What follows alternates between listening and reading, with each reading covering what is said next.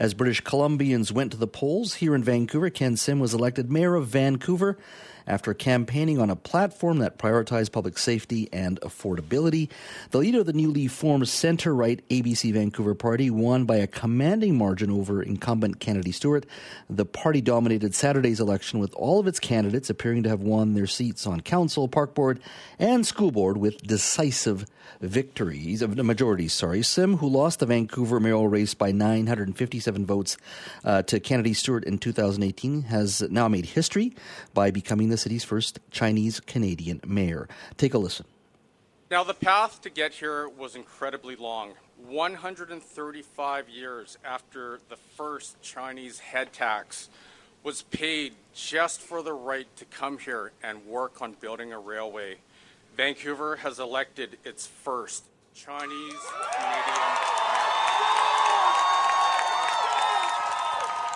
It was quite the celebration, as you hear on Saturday. Ken Sim joins us now. Ken, thank you for joining us today. Hey, Jazz. Thanks for having me here. Well, it's quite the journey. As you said, it was a very long, job approval. I think it took 4 years, of course, until last time to today. You are now a mayor-elect. Give me a sense of what the last 48 hours have been like for you, not just in front of the camera on Saturday night, but behind the camera. What has been going through your mind? What have you been talking about? Because it's a huge responsibility you're taking on now.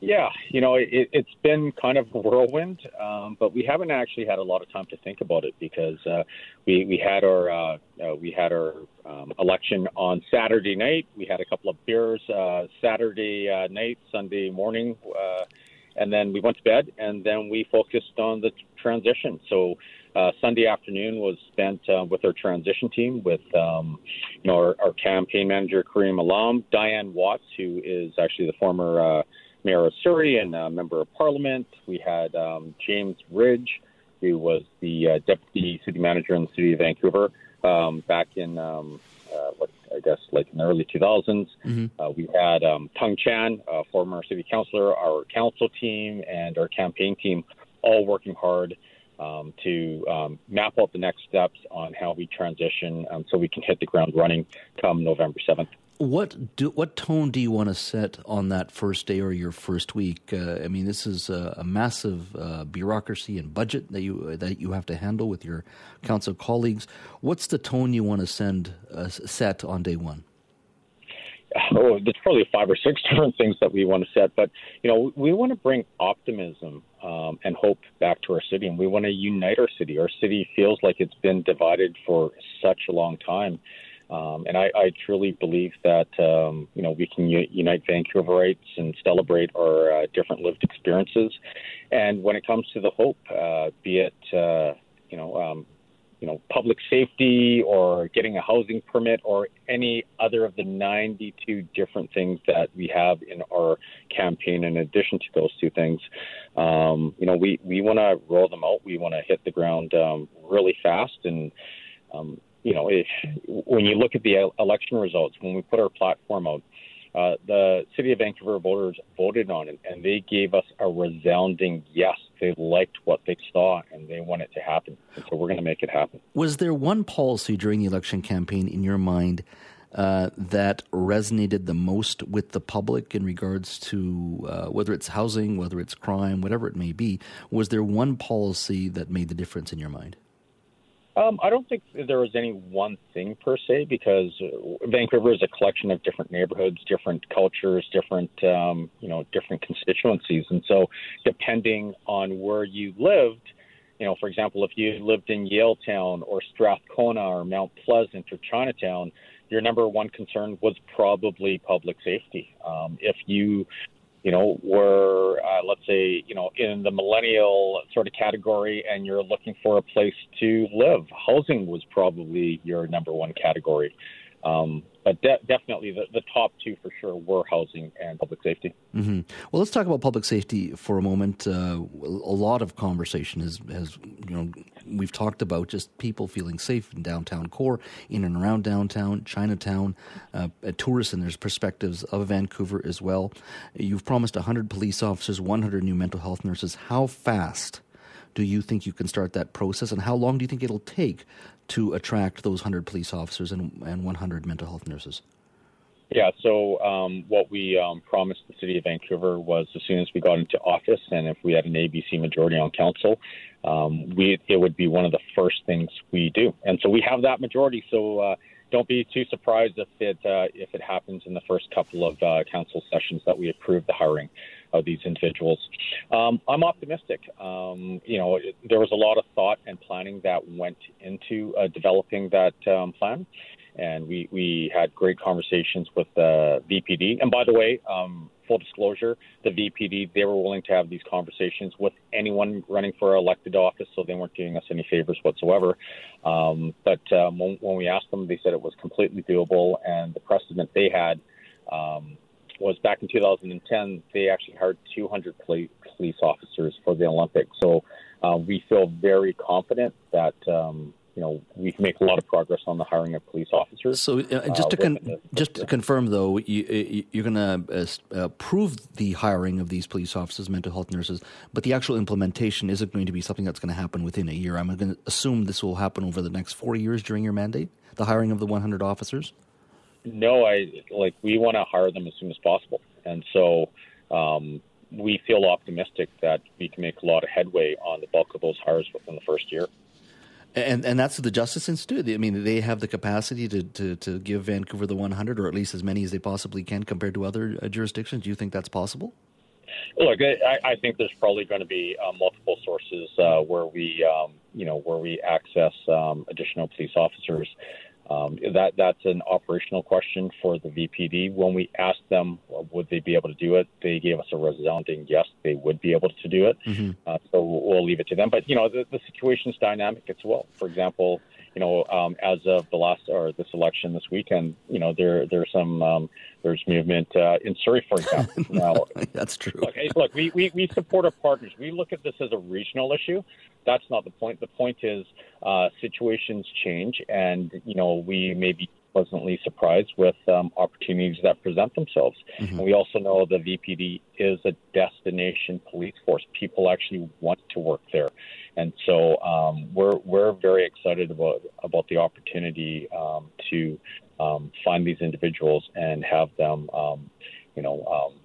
onboarded sooner rather than later. If you're just joining us, we're speaking to Ken Sim, Mayor-elect for the City of Vancouver. He, along with his ABC colleagues, had a resounding victory on Saturday, clearly indicating change, and Vancouver residents and their desire for change as well. Ken, let's talk a little bit about the budget itself.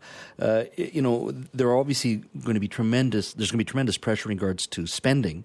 Where will you save? Where will you potentially cut? Yeah, so the first thing we have to do is we have to understand the budget. And so what we're going to do is we're going to go through the budget on a line-by-line basis to figure out, what's going on there. I do want to be very clear. There's no intention whatsoever to cut service levels. So I want to make sure that everyone understands that. But there are a lot of, I'm sure, opportunities where we have spend on non-service related issues where we can, start to make judgment calls as to, do we prioritize office furniture over public safety? Personally, right now, I prioritize public safety over office furniture all day long. And so those are the type of pragmatic decisions that we're going to be making once we have access to the budget. So just quick hot takes here. In regard wine, if I wanted to go to the beach or the park, have a glass of wine, that is coming? That'll be permanent? Yeah, that's the plan. We put that in our 94-point platform, and Vancouverites, they gave us a resounding heck yes on that one, and so we're going to do it. In regards to Stanley Park, in regards to bike lanes, there's a lot of concern that vehicle traffic was very difficult to go through and get through Stanley Park. That will be changed as well. I want to confirm that. Yeah. So what we've talked about is we want to make sure that we're going to start building Vancouver to be the most accessible city on the planet. And by that, we still want bikes to be able to access it. I'm a cyclist. I like bike lanes, and but we also have to make sure that it works for everyone in the city. And so we want to make sure that cars can access the entire park, cyclists can, pedestrians. So it's a place for everyone to enjoy. Let's talk a little bit about permitting. You go through this throughout the Lower Mainland. Every municipality has different processes. Some cases you can get permits approved in 6 months. I'm talking about housing specifically. In some municipalities, it may be 2 years. Different projects, different processes. How will you, and Vancouver has this notorious reputation of taking too long to get permits. What will you be doing to reduce wait time? Yeah, so we have our we talked about our 3331 plan to speed up permitting. At the end of the day, it's all about the workflow. And my background is I've spent the last 20 plus years working on workflow. I'm a workflow expert. And as we improve the processes, we should be able to speed up the permitting quite a bit. I like the fact that you mentioned that there are other jurisdictions that are doing it in 6 months. That's exactly it. We already have precedents of other jurisdictions in our backyard that are doing a way better job than the city of Vancouver. Mm-hmm. And so, look, we can talk about workflow all day long. I don't know how much time we have on this one. I can get really geeky. I actually think we can do laneway houses. If you have a standardized build that's already been done hundreds of times in the city, mm-hmm. and it's already going to be built in a place that's already approved for laneway houses, why do you have to wait 8 months to 2 years for that permit? You should literally be able to go on the internet, click 2 buttons, and get your permit. Start your build. And obviously we would still do all the inspections and what have you to make sure you're doing the right things. But you could literally shave off that entire wait time with one simple stroke of the pen. Now, speaking of laneway houses, housing obviously is a major issue in communities throughout British Columbia. Candidate Eby, not Minister Eby, soon to be potentially Premier Eby, has talked about his housing plan of 3 units, potentially in metro areas per single-family lot. He has talked about allowing secondary suites in homes throughout BC. Basically, he's going to Bigfoot municipalities. Are you okay with implementing some of those changes that he has certainly presented in his housing plan, particularly the 3 units per lot designation? Yeah, so I think standing back, what I like about Minister Eby's, he's identified that there is a problem and we have to be bold. And so we will support anything that makes sense for the city of Vancouver. And it's really our job to make sure that we have our house in order, and that once again it goes back to permitting. If we speed up the permitting process, mm-hmm. We don't even have to worry about some of the issues that are ideas that Mr. Eby will be bringing up, because we're going to solve our own internal issues. But I understand where you're coming from, and I think you have a point there. But I think a lot of this also is, at its core, we've built our cities and our lives around the concept of a single-family home. And what Mr. Eby is suggesting is the single-family home is of the past and is not going to be a priority. Gentle density, that missing middle that we all talk about, townhouses and condominiums, not necessarily built on busy thoroughfares. And that also is a bit of a pushback to residents in Vancouver who are going to say, wait a minute, I want to protect my neighborhood the way it is. And that ultimately falls at the feet of the mayor, who has to deal with all of it, his own residents, his own constituents, plus a senior level of government. Are you okay with some of those things that may come to fore, where you're going to have to talk to single-family homeowners and say, look, we are going to add 3-story walk-ups and those types of things? I mean, that's going to come during your tenure.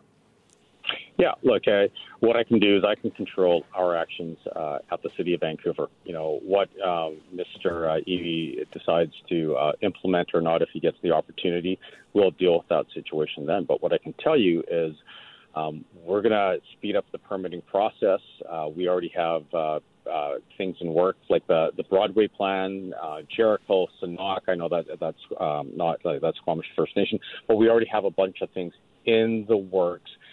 And if we just speed up the process there, we can build a lot more housing faster. I think there has to be something to be said about single-family homes. Like when you look at the cultural aspect of some of these neighborhoods, there are ethnic, intergenerational families living in these single-family homes, and you actually could have situations where you have more density in a single-family home than you would have in an entire floor in a condo tower in Cold Harbor, and we have to acknowledge that. And so as Mayor of Vancouver, with our councillors, we'll make sure that we make pragmatic decisions that are long-term and they make sense for the city of Vancouver. Well, Ken, I appreciate our conversation. Look forward to having you on in the weeks and months ahead, because you've got a lot on your plate, and a lot of these decisions are going to be transformational potentially for the city. So I've always appreciated you coming on the show. Look forward to having you on again. Thank you so much, and all the best to you. Thank you very much.